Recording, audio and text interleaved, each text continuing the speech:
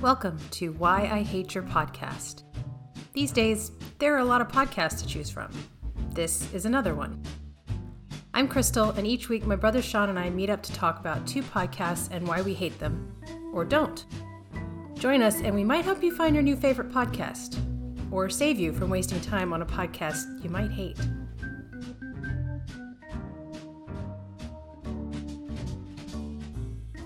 This week we're starting out with a podcast called Criminal. It's a pretty popular podcast. It's one of the most popular true crime podcasts out there. It is part of the Radiotopia network, similar to 99% Invisible, and it's hosted by Phoebe Judge. The recordings are done out of, well, up until the COVID pandemic, they were done out of a public radio station in North Carolina, I think WUNC. But I think during the pandemic, they've been recording kind of remotely. They're not really traveling for the recordings as much as they might have done in the past. It's a highly produced podcast in the sense that it has very professional sound. It is very, very public radio is a way to describe it. And it is a true crime podcast, but there is no particular theme to the true crime. So it's not just serial killers, or it's not just murders, or it can range from an episode about the theft of a famous celebrity poodle to an episode about a specific murder out in the middle of nowhere that you may never heard of. So it has a really, really broad range. And I think part of the attraction of this podcast is the host, Phoebe Judge. She has a very soothing kind of voice. She's an incredible host from just an audio perspective. And I've been listening to this series for a while. I think most people who are kind of into podcasts have at least heard of this podcast.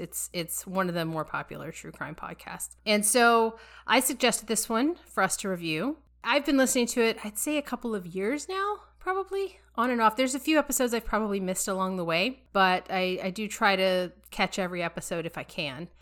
This one's new for you. So what episodes did you listen to kind of going into this one? So I listened to episode 153, the Max Headroom incident, because I'm actually kind of familiar with that. It's a crazy story. And episode 87, which is Casper, Wyoming, dealing with a murder of a woman in Casper, Wyoming, and how it kind of shook the town and kind of the downstream effects of that. And I'll agree with your point that she comes off very professional. It's almost like, it sounds like she's a journalist. And I don't know if, I'm assuming podcasting is probably her day job based on the number of sponsors that she has, but I do feel like she comes off very like a journalist, right? She's just saying, okay, here's the story. Let me read it to you. It's very fact-based. It's very straightforward. And she does throw in mixed media, which I appreciate. It could be audio clips or quotes from like maybe other documentaries or something, or she actually does her own interviews. So I know like in the Max Headroom incident in Casper, Wyoming, in those episodes, she actually interviewed people who were involved in those cases, which I do like seeing that. And the interview is not really about... Very rarely do you actually hear her ask the question. It's usually she'll have the podcast, she'll be talking about the subject, and then she throws in the quote. And I was like, I actually had a note on here. I'm like, where is she getting these sound bites from? And then there was one instance where she did kind of ask a question directly to him, and you realize, oh, okay, she's actually interviewing these people. So she doesn't interject herself in the interview at all. So, and like I said, it's very public broadcasting kind of material. She's not super passionate or, and I keep referring to Park Predators a lot or Malcolm Gladwell, because, they're kind of doing journalism to a degree, but they're very passionate about it. Constantly. Immerse themselves. Yeah, they immerse themselves in it and they're like, this is so cool. You could tell that they actually legitimately enjoy doing the research and talking about it.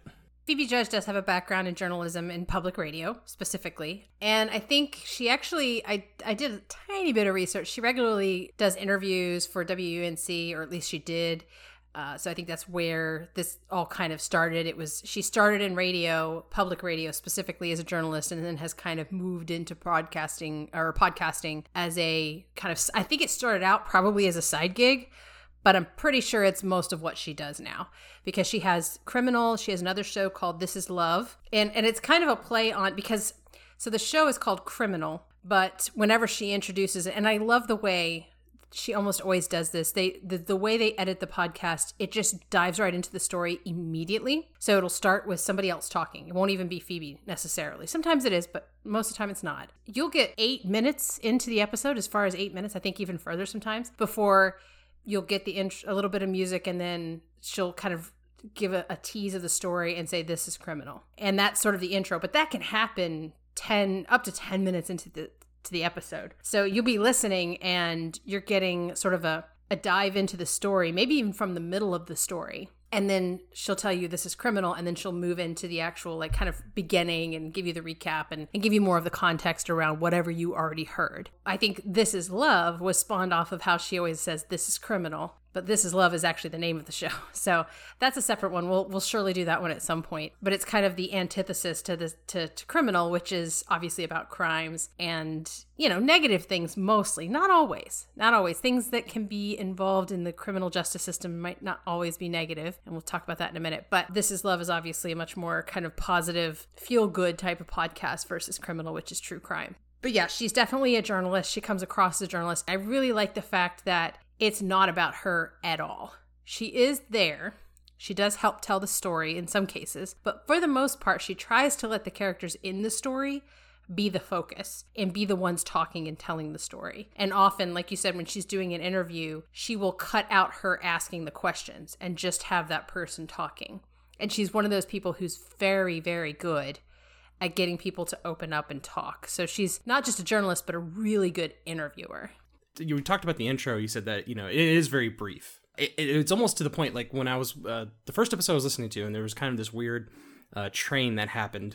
I start off the episode, and it starts off immediately with a self-read ad, right? Even before they get into it, which for some reason that annoys me. I don't know why. It's like, that for some reason kind of annoys me more so than mid-roll ads, and I have no logical reason why. It's just that for some reason it is. But like I said, there's no intro, and there's just a very quick preamble about the episode or some kind of introduction that's not like just a jingle or something, right? There's usually kind of like a hook, if you will, to the beginning of each episode. Speaking of like music and stuff, there is music. It's usually like transitional music and stuff like that. They don't. Not really. I don't think there was really ambient like background noise and stuff that you may hear in some podcasts that are telling a story, but there is sometimes like transitional music from one topic or another within that topic. Kind of circling back on the ads, halfway through the Max Headroom episode, which was the first episode I listened to, I paused it and I went to look at the show notes. I noticed I was like, there's a ton of sponsors here, but I've only heard one ad so far. And then, we're talking, it's probably like 10 sponsors. So I went ahead and started listening to it again, and then there was a mid-roll ad, and it was a big sponsor. It was 2 ads. It was like Progressive, and it's self-read too. So that kind of tells you how big her reach is of a podcast when you got like Progressive coming up to you and wanting a self-read ad. And it was 2 ads, but then there's a third mid-roll ad, or the third mid-roll ad. There's a second mid-roll ad. So you have a ad at the beginning, and then 2 ad breaks during a podcast. And the podcast is only 30 minutes. So it's almost like a television show. You're going to have as many commercial breaks in this podcast as you do in a television show. I feel like there's more of that recently, in the last year or so. I feel like it used to be maybe an ad up front and then maybe a mid-roll. I feel like having 2 mid-roll ads might be new. I could be completely wrong. I will say that her ads are generally less than 30 seconds, and there's usually only 2 per break. I think the reason I don't find them irritating to have 2 breaks, which normally I would, because that's interrupting the flow of the podcast, but she does a very good job, and I don't know if it's just her, it might be her producers and editors as well, but they do a very good job of finding a really good place to put the break so it doesn't interrupt the flow of the story awkwardly. Generally, it's a good spot to pause and go to a break. And generally, it's like I said, it's usually 2. It's like Progressive and maybe Sunbasket or HelloFresh, whatever. Progressive's a big sponsor of theirs. They've been a sponsor for a while now. But they are generally short. Phoebe reads them. And like I said, I think there's 2 per break. Yes, some podcasts will have 1 break, but it'll be like 5 or 6 ads piled together. So you could argue it's a little more disruptive to have 2 mid-rolls, and I can see that. I think they're a little thoughtful about how they place them, generally to put them in a place in the story where it feels natural to have a break or maybe creates a little suspense. But yes, I would agree that for the volume of podcast you're getting, sometimes it feels a little bit ad heavy, but I guess I don't feel it's as gross as some podcasts. I guess because she reads them, it's probably why. That is true. Like the ads are usually pretty quick, and it's like I said, it's her reading them, and you get through it pretty quick. And they do, like you said, and to their credit, that they do find kind of decent spots to put the ads in. But it just kind of, for some reason, kind of chapped my rear end a little bit because it's only a 30-minute podcast. Because I think it was, I'm trying to think of another podcast. Maybe it was No Such Thing as a Fish, where they have multiple ad breaks, but their podcast is it's an hour or more longer. Mm-hmm. So it doesn't feel as disruptive. And this is somebody like me who hates television commercials. I just can't stand them. That's kind of, I think maybe that's where that's kind of bleeding over into this. I felt like more just like television commercials than anything else. And of course, naturally, it's just a scripted ad read. It's not anything interesting like you get with Unmade podcasts where they just kind of have fun with it. But to kind of go back to one of my previous points, one of the things I do like about this podcast, and I like about podcasts like these, is sometimes a lot of podcasts try to create a community around their podcast where they want to talk to their fans at some point during the podcast. Mm-hmm. And there's none of that with this. But what I found interesting was that apparently she had mentioned they do live shows, which they said they haven't done them in a while, obviously because of COVID. And I guess it's kind of like My Favorite Murder where they do stuff live. And I don't know if you have any insight into what those are like. Yeah, so I think it's part of the Radiotopia overall that they do that. So they have a live event. It might be once or twice a year. I can't remember the frequency. Obviously, all this is before COVID, where they'll have multiple shows. It's almost like a festival is probably the wrong term, but it's a live event, and they'll do it across the country in multiple locations. And it'll be, Roman Mars from 99% Invisible, Phoebe Judge from Criminal and This Is Love. It'll be kind of the hosts of the big, huge name podcasts on the Radiotopia network. So it's not just a criminal live show, but there will be a criminal live show within that event. Yeah, I do recall them advertising that. I haven't ever been, but I understand that it's got a lot there if you're interested, or if you follow more than one of their podcasts. I'd say if you follow at least a couple of their podcasts, it's probably something that sounds interesting. But you're right, it's very much more of I think of something like Mythbusters. Towards the end of the life of the show Mythbusters, Adam Savage and Jamie Heineman would do these live tours where they would go and do live shows. There's no direct interaction with that community. I mean, there is now because Adam Savage has his YouTube channel, his Tested Project, but there wasn't any direct interaction with that community from the TV show. But they had enough of a following to justify having a live show, and it's interactive and everything. So I think it's more like that, where it's almost like going to a concert of a band that you love versus something like My Favorite Murder, where I think there's a lot more in-jokes and you're going to have a lot more catering to the culture around the podcast versus just a whole bunch of fans of this thing want to see it live. Yeah, and I would way prefer this podcast over My Favorite Murder because simply for that reason. I don't have any history because I'm new to it. I'm not going to go back, and I don't want to spend half the podcast, talking to the community I'm not really a part of. I just want to listen to about true crime. So, and with this podcast, I get that. And so that's what I really liked about this podcast because it is it's like what My Favorite Murder should be, in my opinion, is this podcast. Mm-hmm. And I don't know which one's more popular. I hope this one's more popular because I can't stand My Favorite Murder. Overall, though, I think it is a good podcast. The ads are kind of annoying, but again, it's not super intrusive like some podcasts have been, especially if it's like an iHeartRadio podcast, which, and I know we're creating a moral dilemma for ourselves if we ever get approached by a sponsor, which we may become what we hate or something. We'll have high standards for how we read our ads. We'll have to be very... I know, right? Yeah. Right. Well, I can understand. So the sponsors probably going to read us and be like, "Well, we don't want to sponsor them. They hate sponsors." It's not true. Which is not true. We have said that we fully support podcasts monetizing themselves. I personally, the only ads I've ever hated are iHeart ads because they're inserted commercials. They have nothing to do with the podcast. Yes. They have no relevance to the audience. Whereas something like this, Phoebe Judge is reading it. Yes, Progressive, that's a big, huge company. But, I don't fault her for getting Progressive to support her show. And she does take the time to read the ads herself. It's not a commercial that just got inserted by some corporate overlord, network. So right. And the thing is about the whole ad situation, yes, there's multiple mid-roll ads. And I would prefer just to be like one ad break. And to be honest, 4 ads in the middle, she gets through them quick. I probably wouldn't even have a note in here saying, yeah, there was one mid-roll ad, just, FYI. But having 2 ad breaks for only 30 minutes, that seemed really just to me. Or it's just one of those things where I would prefer that they would put all the ads at the beginning. I am okay with that sort of thing. Like have an intro saying, hey, this is our podcast. But first let's talk about our sponsors, and then they do their sponsors, and then you get on the podcast. And which that's kind of what Joe Rogan does, right? Which is my obligatory Joe Rogan reference.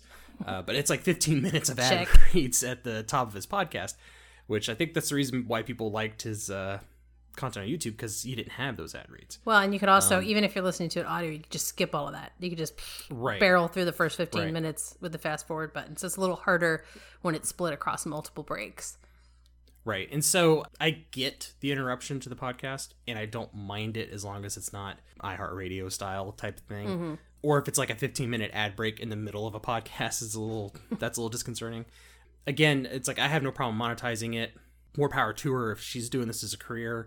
I hope she's making great money doing it, and I fully support her being sponsored. It's just I wish they would rethink that and just either do one ad break or do it all at the beginning. That'd be my personal preference. Yeah, and I think with the volume of ads they have, it would be pretty easy for them to combine that into one ad break, and it wouldn't be an issue. I think this is probably more of this is how it's done in public radio, is my guess. And that's probably why they're doing it that way, because this format it feels very public radio. And generally, you don't go more than 10 minutes, if that, in public radio before you have your commercial break / sponsor break or whatever. So I feel like that might be it. It's less of a decision about the format of the show and more of this is how we do it in public radio. That's just a guess. But yeah, well, I mean, but Sex with Emily is it's a they call it a podcast. It's basically from the radio show. But that's a Sirius XM. That's a satellite radio show, which is very different than public radio. Okay, so true. Very true. I'll give you that. Yeah, but I will say, getting back to the content of the show, I think there's a lot of positives here, and I will say this podcast has probably made me cry more than any other podcast I've listened to, because Phoebe's very good at finding stories that she's very empathetic to, and or will cause you to be empathetic to the person speaking. I think one of the recent episodes was called Sister Helen, which was about Sister Helen Prejean, who was the author of the book Dead Man Walking. And so since the 80s, she has been, as a nun, has been basically the spiritual counselor for multiple people on death row, including witnessing them being executed. And it was an absolutely astounding episode. It's one of the longer episodes. I think it's like 42 minutes, which is pretty long for her. And 95% of that is just Sister Helen talking. Like Phoebe doesn't even bother. She doesn't even have to ask a lot of questions. And if she does, she cuts them out and let Sister Helen talk. So I think if you're diving into this podcast for the first time and you want kind of peak criminal, that episode, Sister Helen, is a great one to start with, because I think it really highlights the quality of the journalism happening here, as well as when the character or the person that they're talking to is incredibly interesting, just letting that person shine and letting them be the focus of the episode. What is it like to think about the execution or to be with someone on death row, speak with them when you know they're guilty? And what is it like when you believe that they're innocent? Is it different for you? Well, here's the bedrock. Every human being is worth more than the worst thing they've ever done. Every human being. So when I'm with the guilty, I'm very conscious of that. And recently, the Catholic Church, coming to that awareness after a long dialogue, that's the bedrock principle, the inviolable dignity of the human person.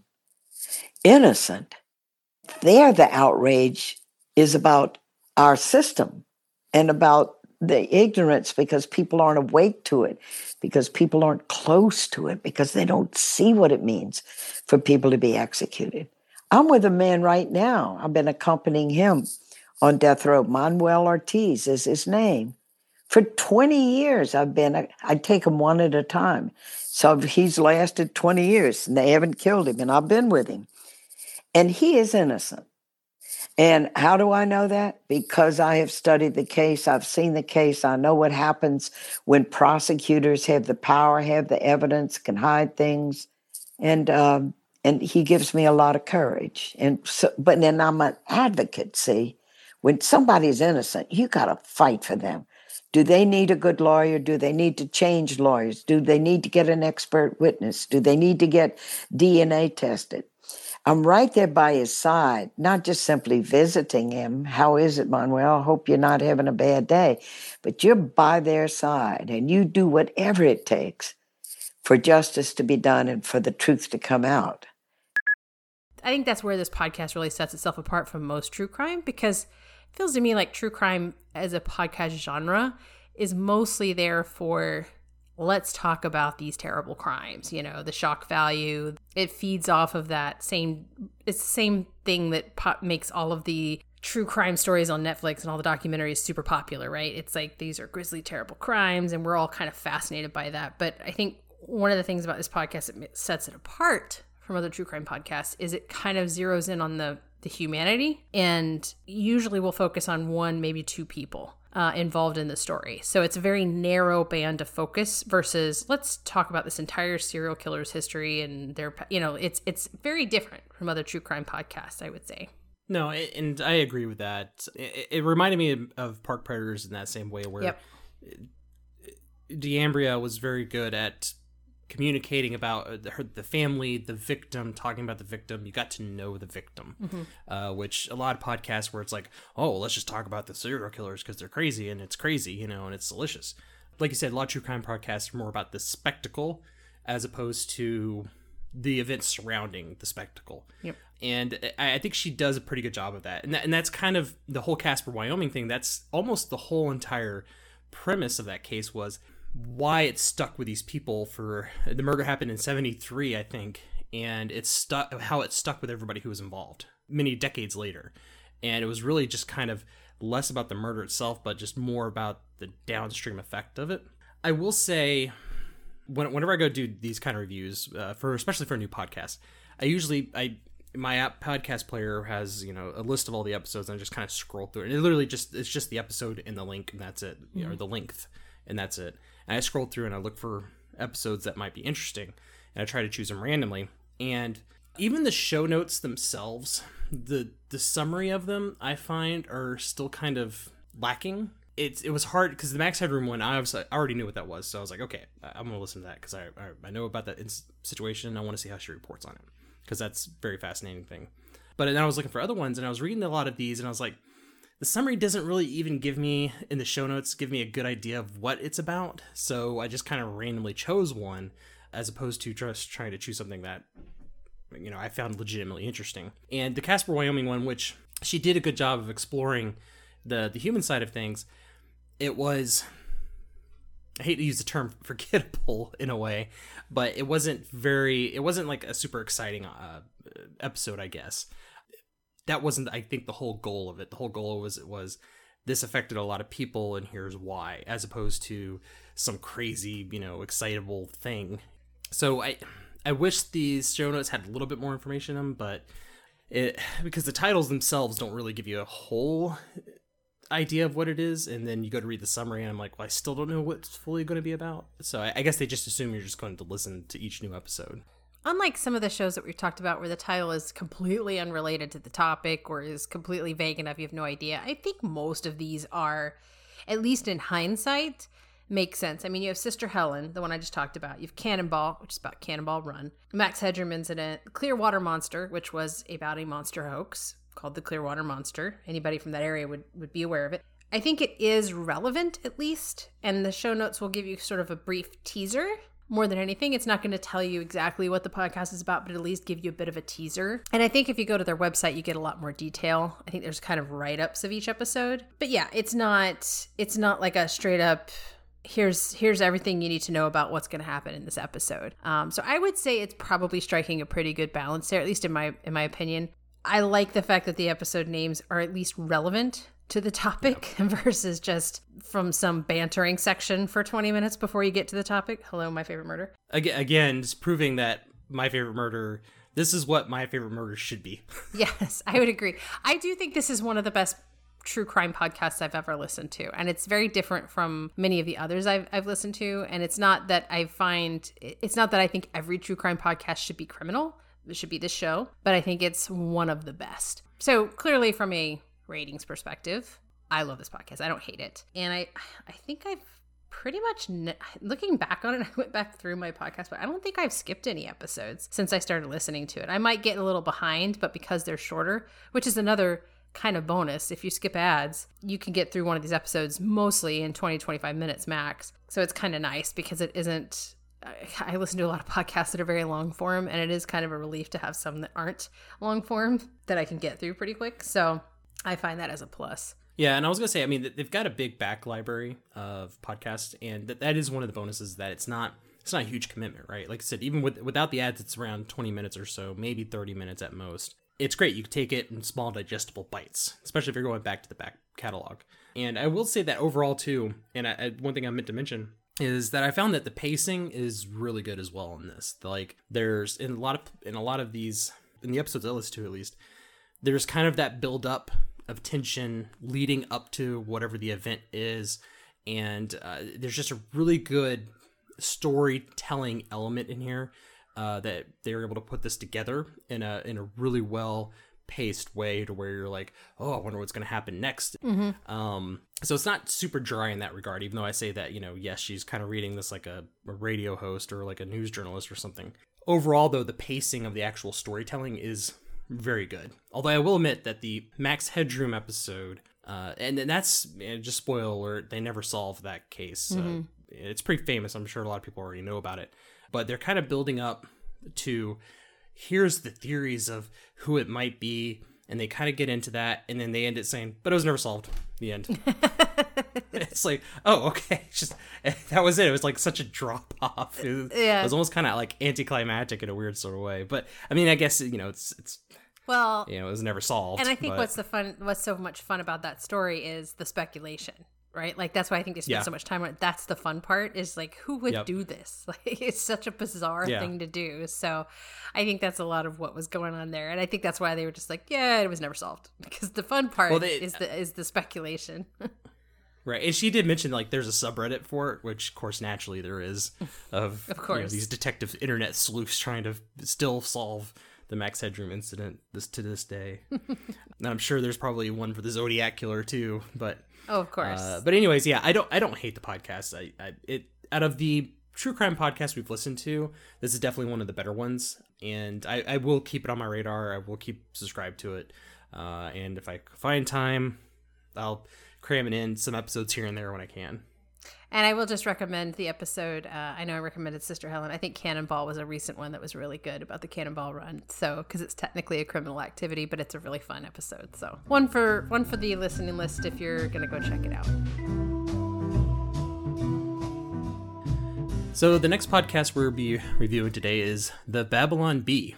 And I'm sure most people are aware of Babylon Bee, as occasionally some of their stories go viral with people thinking it's a real news story. So if you're familiar with The Onion, you kind of get a general idea of what the Babylon Bee is, but it's kind of got more of a conservative Christian satirical website, although I think that's not, they're kind of equal opportunity offenders in all reality, but they have a podcast called The Babylon Bee.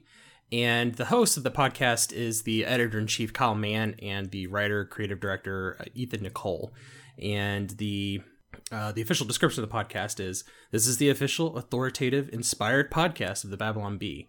Join editor-in-chief Kyle Mann and writer-creative director Ethan Nicolle for a look at weekly highlights discussing the spiciest topics of the times, the stories behind the stories, and a behind-the-scenes look at the inner workings of America's most trusted source for Christian news satire. And that's kind of where they started off. Was they're not big fans of, like, the prosperity gospel types, the Joel Osteens of the world, and that's kind of where they got their initial fame, was making a lot of jokes about Joel Osteen and printing them off as news articles.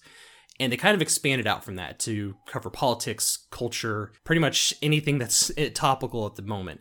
So they have, and their podcast is, if you're familiar with Babylon Bee, then you're going to be kind of familiar with the content of the podcast. They have kind of a different, sometimes they have interview episodes where it's just all interviews, and then they have like a typical podcast with a specific format that they usually follow. And they also share the podcast, there's a video element to the podcast on YouTube, and their show notes will have, all the links and everything that you need that they talk about. And episodes are usually between 30 minutes over an hour. I've been listening to them for a little while. The only reason why I started listening to them, because I knew the Babylon Bee, they're kind of snarky and they can get a little spicy at times. I mean, it's they've gotten in trouble for some of the things.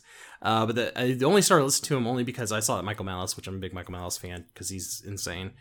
was one of their earliest guests, and from that point I've been sort of keeping up with it. I don't listen to every episode religiously, but I do listen to it. So what's your take on it? I think this is all new for you.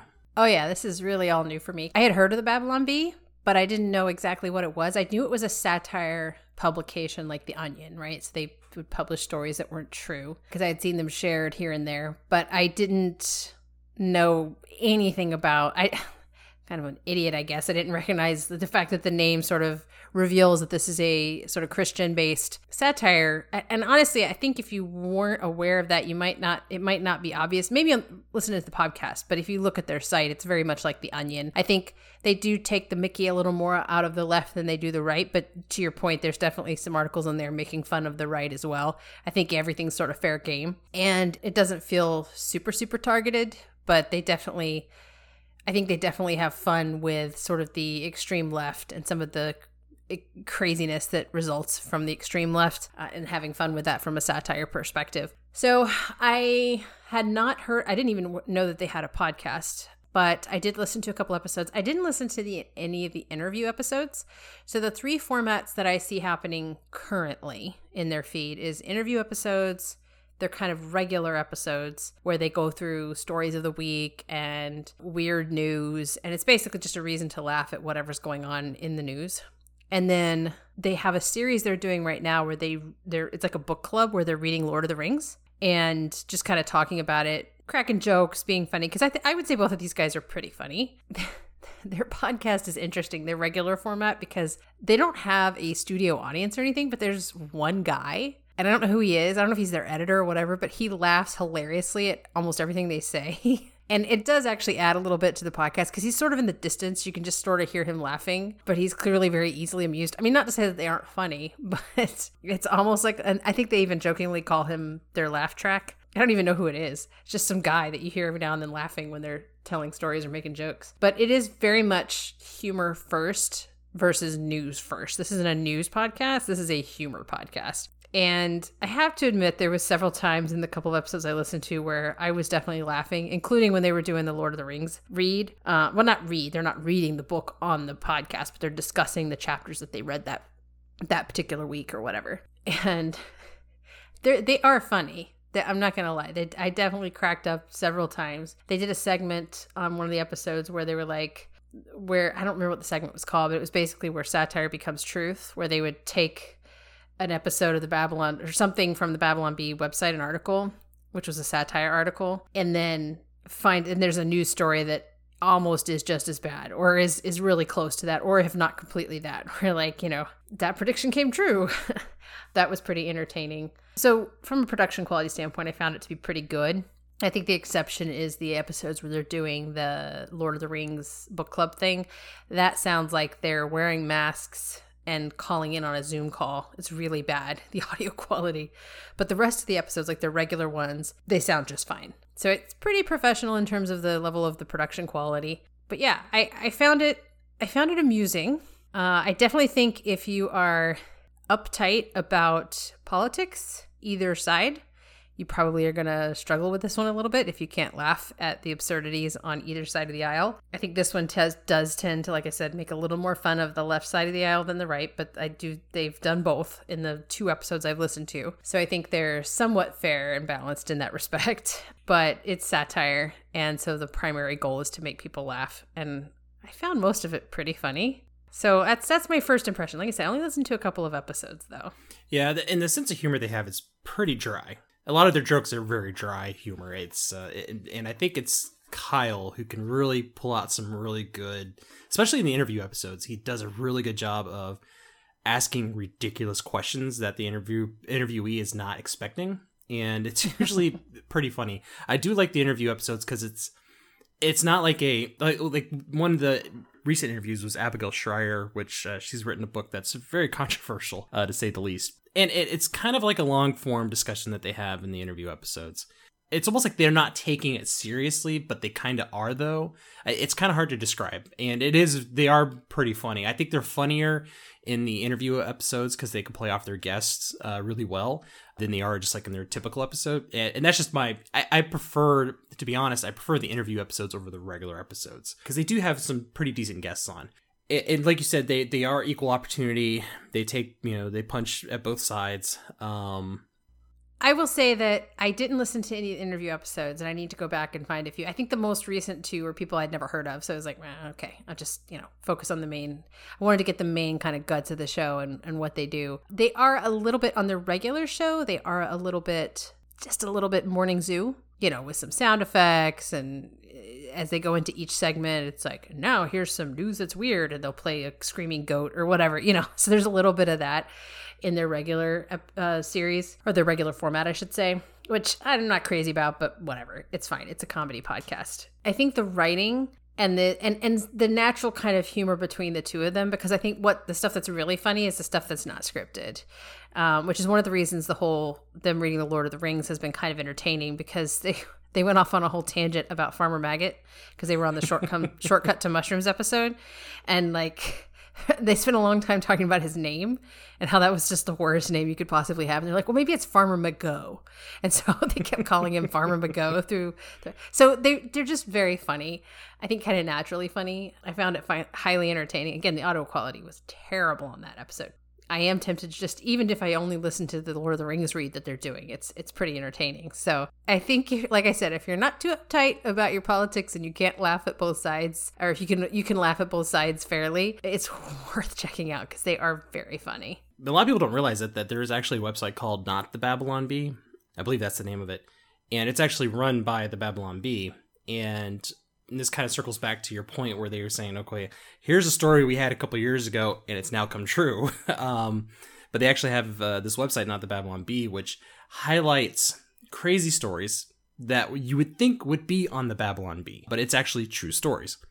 And that kind of goes into, the regular format, which is they start off the episodes with the good stuff that's going on, usually about what's going on in their lives and stuff. And it's not so much like a bantering thing, and it doesn't last very long, right? Because again, I'm not a big fan of the banter between hosts or whatever. But then they have the section where they talk about weird news stories. And it's not satirical. I mean, they're talking about it and cracking jokes about these stories, but they're not satirical stories. They're actually real stories of just weird stuff that happened. And then they'll talk about the satirical stories that have appeared within the week. And I guess maybe it's the more successful episodes, or the more successful articles they've had that week. And they kind of give context around that. So, for example, Skynet could do whatever it wants. Or actually, the episode was Not My President and Skynet could do whatever it wants. It was kind of talking about, the context around it was because of things that Twitter was doing and being Twitter. Because sometimes I think some of those stories, you read it and it's just, you're like, okay, I don't know. Yes, it's satire, but it isn't always immediately clear what is driving the satire. And so listening to the podcast kind of gives you a good idea because they kind of go into the context of that. And then they do a topic of the week, which is, sometimes it's something topical culturally or something politically, but whatever it is topical for the week. And they also have a hate mail section.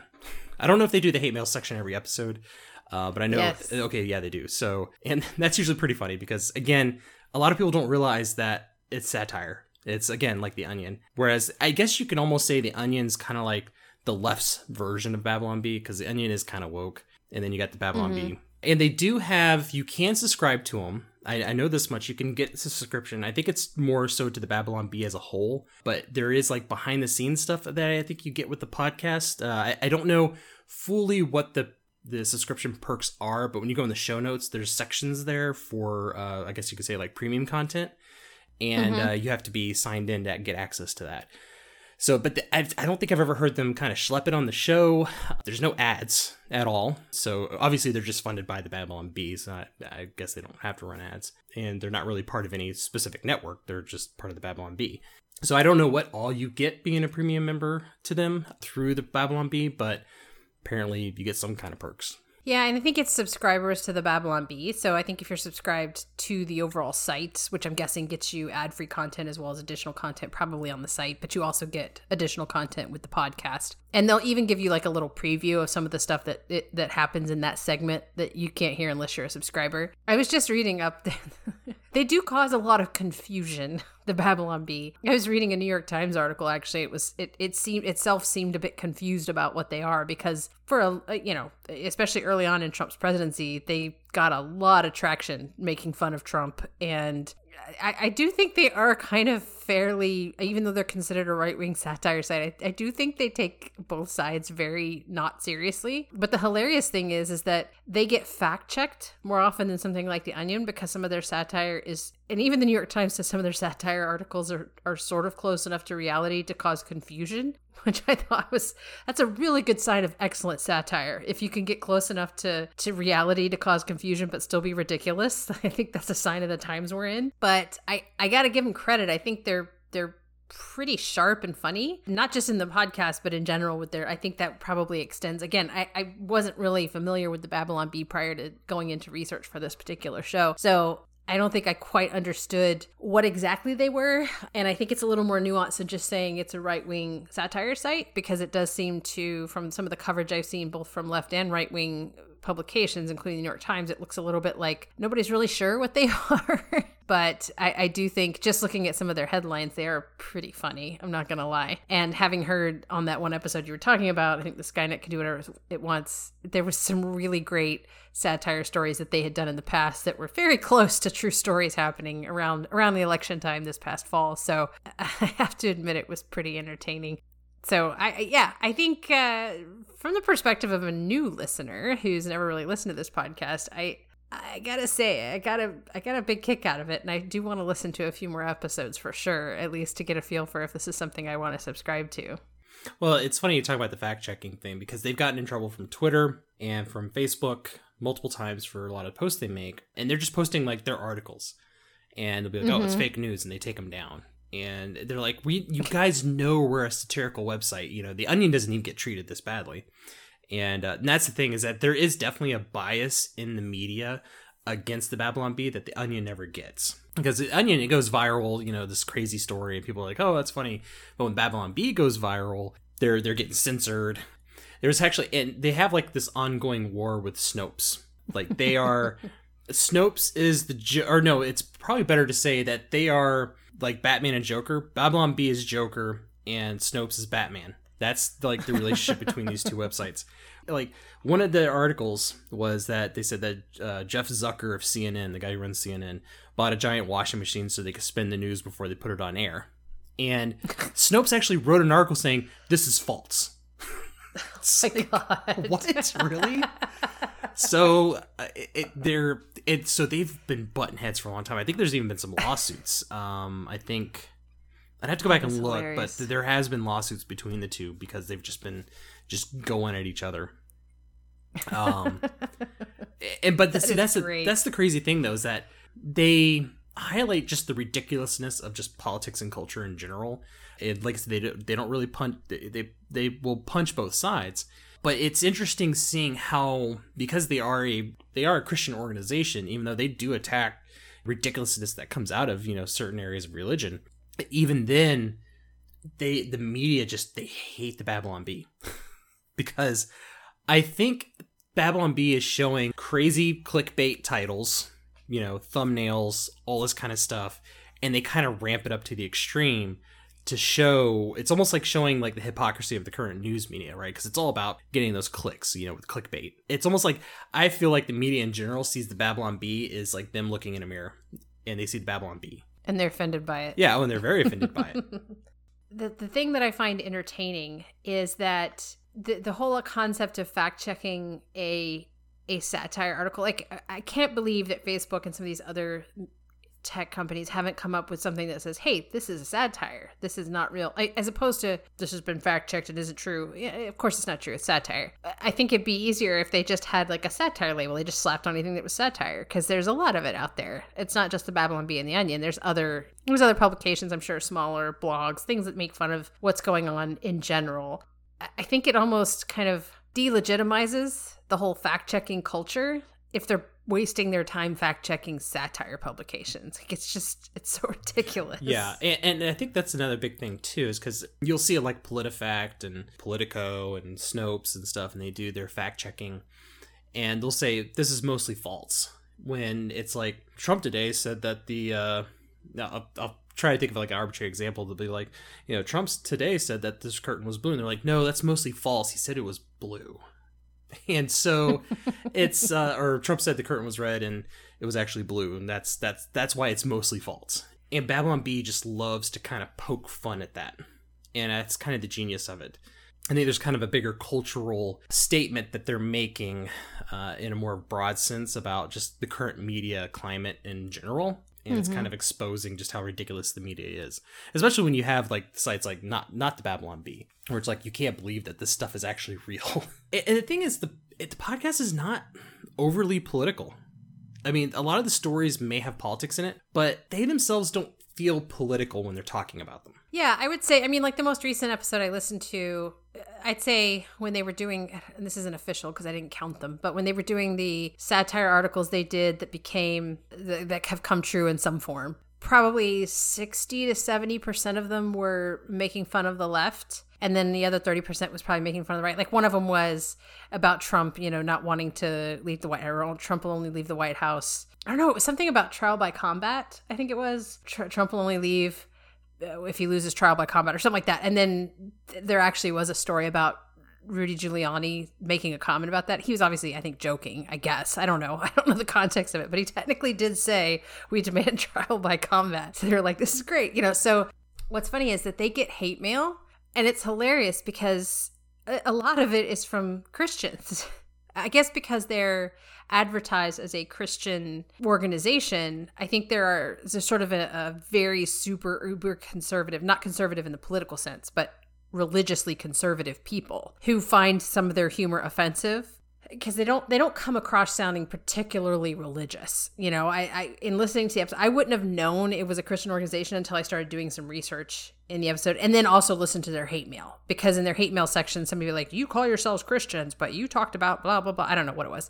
I don't even remember. But so I think they actually live in a world where they're getting sort of, they offend some of their not constituents, but their readers or subscribers who are there because, hey, finally an organization that's Christian that I can support or whatever. And then they're obviously getting hit by people on the left who are like, you can't make fun of the left. It's not allowed. And I do feel like, and it goes to support something I've noticed in general, which is that most people in the center or I would say who are center right and even some center left are much more okay with being made fun of than people on the extreme left or the extreme right. Like the people on the extremes are the ones that really can't tolerate being made fun of, and they're the ones that are the easiest to make fun of. So I think people who are uber sensitive about either side are probably not going to be happy with the Babylon Bee and their podcast. But I think for everybody else, I think you can find some entertainment value here because it is funny and some of their stuff's well written and hilarious, regardless of which side they're making fun of. Well, and that's the thing. It's like they actually started off, it was like, and I had mentioned this earlier, was a satire around like the whole prosperity gospel thing. And so, because, that stuff is kind of ridiculous. And actually, one of their articles from 2017, there was all those floods in Houston. They had a headline, Joel Osteen sails luxury yacht through flooded Houston to pass out copies of Your Best Life Now.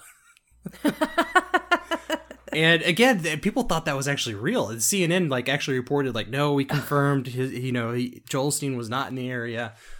So, that's great. Yeah. So and that's things a lot of their hate mail is that way. And to be honest, and again, I don't feel like they talk about religion a lot. It comes up occasionally, I think.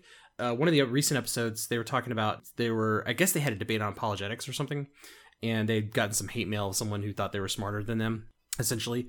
Oh, yes, I did hear that one. Yeah. Yeah. It makes me think of, now, Steven Crowder, which I am not a fan of Steven Crowder, right? I don't think he's funny at all, but he does have a series of episodes from his show. I wouldn't really call it a podcast, but it's debating religion, and because he's a very religious guy. And sometimes in Babylon Bee, they get into those kind of debates and whatnot, but it's never super in depth. But again, if you find that kind of stuff interesting, then you might find that interesting. So yeah, I didn't hear much. I do remember that piece of the hate mail where they were talking about, oh no, the so-and-sos with the conservative, and I don't even remember what the story was. But yeah, I don't remember. It was an episode I hadn't listened to, so I didn't quite get the full context of the hate mail. But it was. I mean, they did discuss it for a little bit, trying to break down what the heck they were actually saying in the letter. And it's funny because the hate mail doesn't strike me as a let's read our hate mail and make fun of these people. Although occasionally it is that. But sometimes it is trying to understand what exactly the person took issue with and saying, okay, that's cool. So I always appreciate that especially when you get into these kind of publications that are either news related or whatever, if they're willing to listen, and just podcasts in general, I guess, if they're willing to actually engage with the people who have things to complain about to some extent, I always appreciate that. Even if it is to kind of jokingly poke fun at it, it's great because it means they're reading it. Somebody's reading it. And so that's always a good sign, I think, when podcast hosts actually read the correspondence from their listeners, even when it's not positive. Yeah, and I think they kind of take it that the fact that they do get hate mail as a badge of honor to a degree. Yeah. So, and they decide to capitalize on it. But, as far as reviews go, I don't hate the podcast. I'm not I don't listen to it every week. I usually just kind of keep an eye. Usually if there's news heavy weeks, where crazy stuff is happening, typically I'll check them out then just to see what kind of crazy articles have come out of it, and it helps kind of lighten the mood of some more of the dire news weeks, I guess you could say. But yeah, I don't hate it. I don't listen to it religiously, pun intended, but it's definitely I think it's something worth checking out. And again, kind of like you said, if you're very sensitive politically, if you can't take a joke, you don't have a sense of humor about politics, then don't listen to it. If you're on the right and you don't have a sense of humor about politics, and you're on the left and you don't have this sense of humor, don't listen to it, because you're going to offend those people no matter which side you're on. I definitely think it's worth a call out. Again, if you're sensitive to that stuff, just don't even bother, because you're just going to stress yourself out. I'm not, and I actually really enjoyed it. I think I will definitely subscribe to it. I don't hate it. I'll subscribe to it in the sense of I want to have it in my feed so I can keep an eye on it. I probably, like you said, I won't listen to every episode because I don't have a lot of extra room for new podcasts, but I think this one has enough value and enough entertainment factor that, especially if it's a rough week and I just want something to laugh at, this is definitely one that I would queue up to listen to. Have thoughts you want to share? Send us an email at whyihateyourpodcast@gmail.com or visit our website at whyihateyourpodcast.com. You can also find us at Hate Your Podcast on Twitter and Instagram. Our intro, transition, and outro music is by Kevin MacLeod and licensed under Creative Commons. Please see the show notes for details.